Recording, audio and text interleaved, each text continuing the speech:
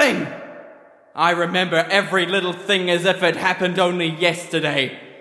I was barely 17, and I once killed a boy with a Fender guitar. I don't remember if it was a Telecaster or a Stratocaster, but I do remember that it had a heart of chrome and a voice like a horny angel. I don't remember if it was a Telecaster or a Stratocaster, but I do remember that it wasn't at all easy. It required the perfect combination of the right power chords and the precise angle from which to strike. The guitar bled for about a week afterwards, and the blood was, dark and rich like wild berries. The blood of the guitar was Chuck Berry red. The guitar bled for about a week afterwards, and it wrung out beautifully. And I was able to play notes that I had never even heard before. So I took my guitar and I smashed it against the wall. I smashed it against the floor. I smashed it against the body of a varsity cheerleader. Smashed it against the hood of a car. Smashed it against a 1981 Harley Davidson. The Harley howled in pain. The guitar howled in heat. And I ran up the stairs to my parents' bedroom. Mommy and Daddy were sleeping in the moonlight. Slowly, I opened the door, creeping in the shadows right up to the foot of the bed. I raised the guitar high above my head, and just as I was about to bring the guitar crashing down upon the center of the bed, my father woke up screaming, "Stop! Wait a minute! Stop it, boy! What do you think you're doing? That's no way to treat an expensive musical instrument." And I said, "God damn it, Daddy. You know I love you, but you've got a hell of a lot to learn about rock and roll."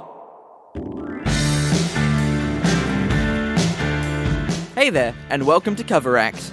Today's episode of Cover Act is part 2 of my review for Jim Steinman's Bad for Good. In the first episode, we looked at the front cover for this album, and now in the second episode, we're going to look at the back cover, and we're also going to be taking a look at the title. We're going to start with the back cover. Now, if you follow me on Facebook or Instagram, you'll know that I've actually got 2 copies of this album. I've got it on CD, and I've also got it on a record. I already had the record, but I like to buy the CD for when I do these episodes of Cover Act, because it's a more portable means of taking the album art around with me for the review. Normally, the art on the record is the same as the art on the CD. Sometimes they resize the text a bit to make it more readable in the small format, but it's pretty much the same. And the front cover of Bad for Good is exactly the same across both versions, but the back cover, sadly, is completely different. I brought along a photo of the back cover of the record sleeve so I could review it, which, by the way, is exactly the reason why I bought the CD, so I wouldn't have to bring along the record photo. But anyway, so just as an overview of the record back cover, it's got a big black and white picture of Jim Steinman, the man behind this album. It's got all the text off to the side with the track listing, also all the people who worked on the album. It's alright, and it makes sense as a back cover image. Back cover images aren't normally too flashy. This one is fine, but I'm going to go into more detail about that later on. Now, with the back of the CD, it's completely different and very boring, to be honest. It's just a plain blue, no gradient, no texture, no nothing, and it's got the track listing there in a boring font, and it just says at the top, Bad for Good, Jim Steinman. All in all, quite a disappointing back cover. So that's why, for this review, I'm going to be mainly reviewing the Bad for Good record sleeve. However, there will be points deducted at the end for the boring alternate back cover for the CD version. So with the back of the record sleeve, as I mentioned earlier, it's got a picture of Jim Steinman. Now, Jim Steinman, if you just Google image search him, he's actually not a very photogenic person. He looks a bit dorky, a bit weird in a lot of the photos. This photo here on the back cover is actually one of the few Jim Steinman photos where I think he looks alright. So that's a good point in his favour. Good selection of photo. It is, however, still a fairly dorky photo, mainly, I think, due to Jim Steinman's strange choice of outfit and his weird pose. To start off with his outfit, he's wearing an NFL jersey, which is a strange decision. I don't know if he's a fan of the NFL or if he just thought it looked cool. It's very weird. But what he's wearing in addition is the strange part, because along with his NFL jersey, he's also wearing plain white gloves, like you might wear to maybe a ball. He's also got a weird white scarf around his neck. It's a really strange outfit. I don't think it really looks that good on him, but oh well. Also, the pose he's in is just very strange. His arms are crossed, like across his chest, and he's just sort of clutching his opposite upper arms. Maybe you could do it now to sort of imagine how it might be. I'm doing it. It's a weird position. I feel weird doing it, so I can't imagine why Jim Steinman thought it was a cool thing to do for his album art. But then again, like I said, although he does look strange and weird in this, it is somehow still one of the least dorky-looking pictures of Jim Steinman that exists. Now, off to the side, there's the track listing, and that's absolutely fine. Sometimes you want to have the words on your album art looking really cool, but it's also, as long as you've got an alright image, it's fine to just have them a bit plain and not that exciting. That's what they got here. It's nothing exciting, it's just the plain track listing. It's got the list of all the people who worked on the album. It looks fine, those words. But let me tell you a story about the track listing in this album. I used to have this feeling to do with this album that it was always on shuffle mode. See, I'm normally really good at remembering what order songs go in an album, but with this album, every time I listened to it, it felt like it was on shuffle, and I wasn't sure why. I'd say to my girlfriend, I feel like it's always on shuffle, and she'd say, oh, it's just, maybe you're just used to having it on shuffle. And I said, no, that's not it, I never listen to albums on shuffle. And finally, I realized what it is. It's because across all the different versions I listen to, the track listing is different. So let's take a look. Let's take a look here at the Spotify. Let me just open up Spotify on my phone. The track listing, I'll just read off the first 4 tracks. Bad for Good, Lost Boys and Golden Girls, Love and Death in American Guitar, and then Stark Raving Love.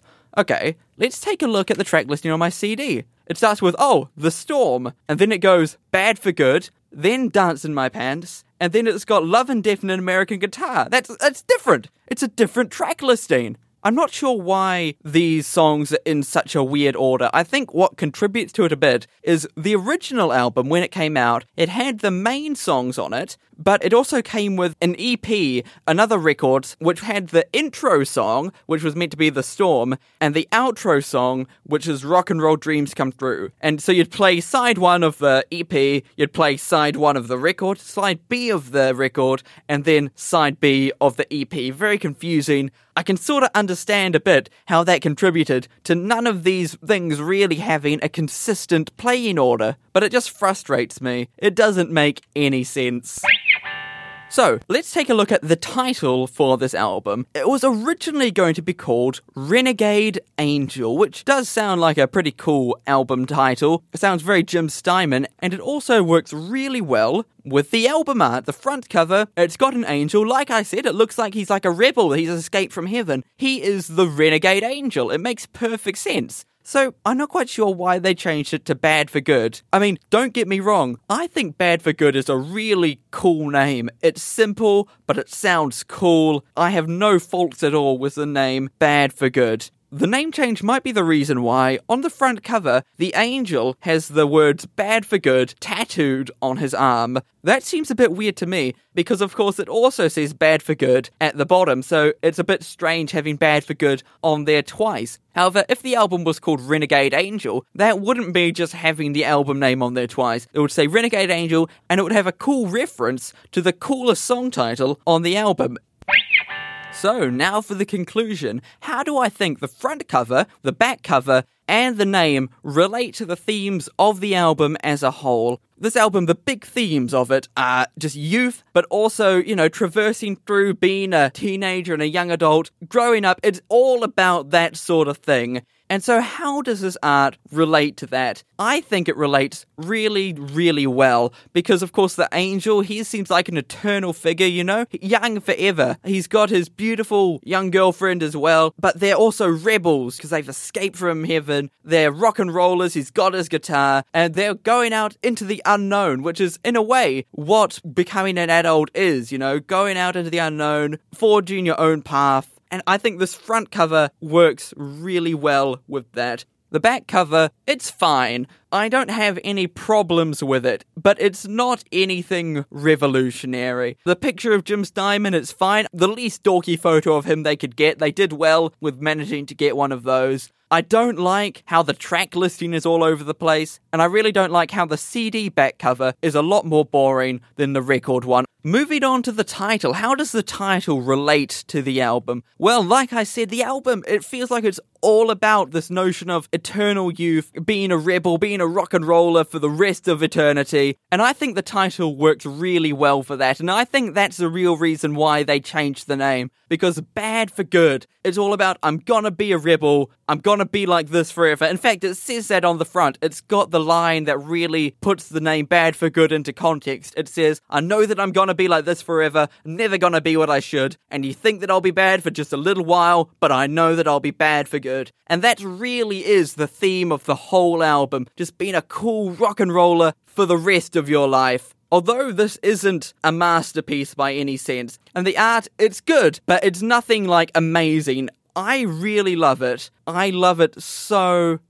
much. I'm definitely deducting points for the boring back cover on the CD version. I feel like, although I really like having all the text on the front, that does actually make for a worse album cover. The title of the album is excellent. This is a really hard decision for me because I want to give this just a really high score, but I know that I definitely shouldn't. So I've decided that I'm going to give this piece of album art a 7.5 out of 10. That score comes from my mind, by the way. If I'd rated this album from the heart, it would have been a 10 out of 10. But I know that this does not really deserve to be 10 out of 10. So thank you very much for tuning into this 2-part episode of Cover Act. Be sure to check out Bad for Good on Spotify. Maybe it's not the best album, but by God, it's got a lot of heart behind it, and I really love it. Check out Cover Act on Facebook, Instagram, and Twitter. I'll be back here next week with another episode.